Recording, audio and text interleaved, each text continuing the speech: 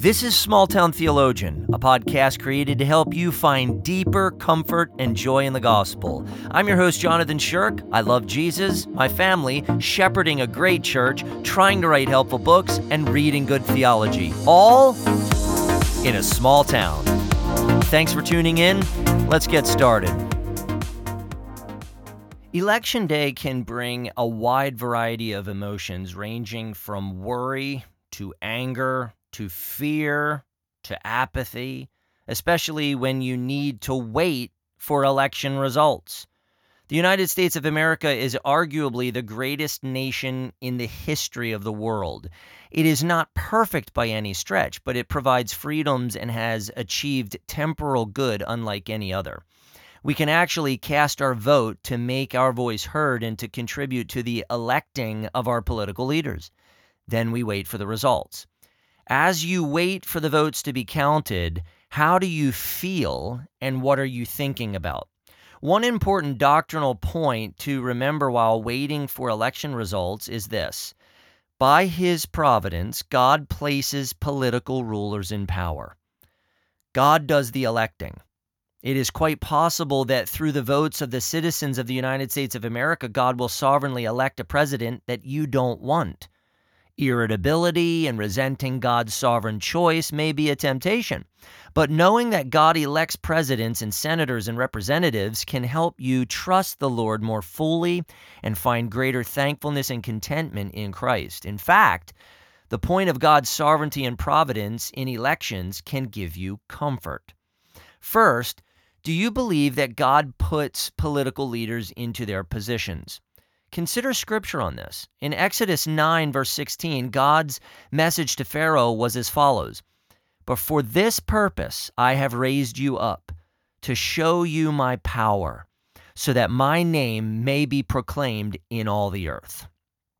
In 2 Chronicles 36, verse 23, Cyrus, the king of Persia, said, The Lord, the God of heaven, has given me all the kingdoms of the earth.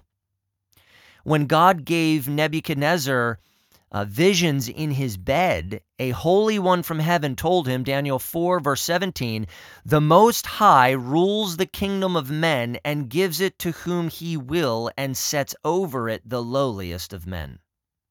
When Jesus stood before Pilate, who led by Roman authority and was no moral man, he told Pilate, John 19, verse 11, you would have no authority over me at all unless it had been given you from above.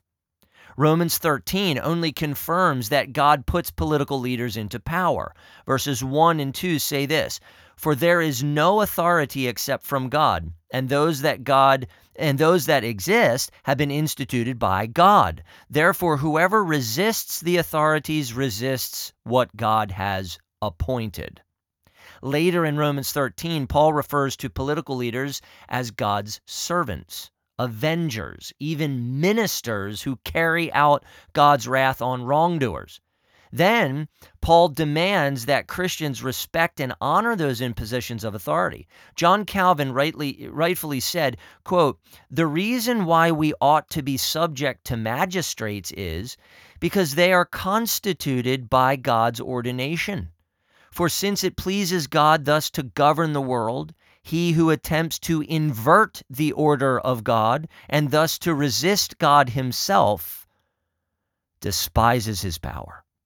Since to despise the providence of him who is the founder of civil power is to carry on war with him. Unquote. We certainly don't want to invert the order of God, resist God himself, despise God's power and providence, and carry on war with God. By all means, let us accept those the Lord appoints. There really is no question that God sovereignly elects political leaders and places them in their positions of power. The question is whether we will believe this and allow this truth to lead us into peace, comfort, contentment, and unwavering confidence in God's good purpose, will, judgment, and certain and marvelous promises to his church. Second, what benefit does believing this doctrine provide us? As we take our vote and decisions seriously, And as we strive to do good in the world, let us rest in God's sovereign will.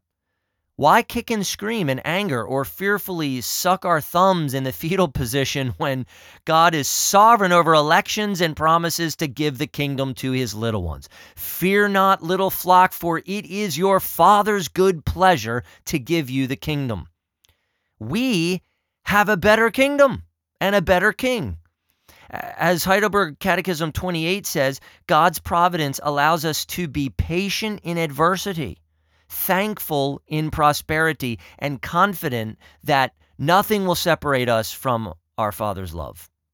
We also can take comfort in knowing God will expose every evil work and judge wicked and corrupt political leaders. Psalm 110, verses 5 and 6 say that the Lord will shatter kings on the day of his wrath. He will execute judgment among the nations, filling them with corpses. He will shatter chiefs over the wide earth. Aren't you glad that through Christ alone you're on the Lord's side? As you wait for election results, remember who really appoints presidents, and be glad that you know and have the favor of the King of Kings. Thanks so much for tuning in. Hey, if you enjoy this podcast, would you hit subscribe and would you share it with a few friends? Get the word out. That would help a lot. Also, head to smalltowntheologian.org and check out the book titled Predestined for Joy. Grab a copy for you and a friend.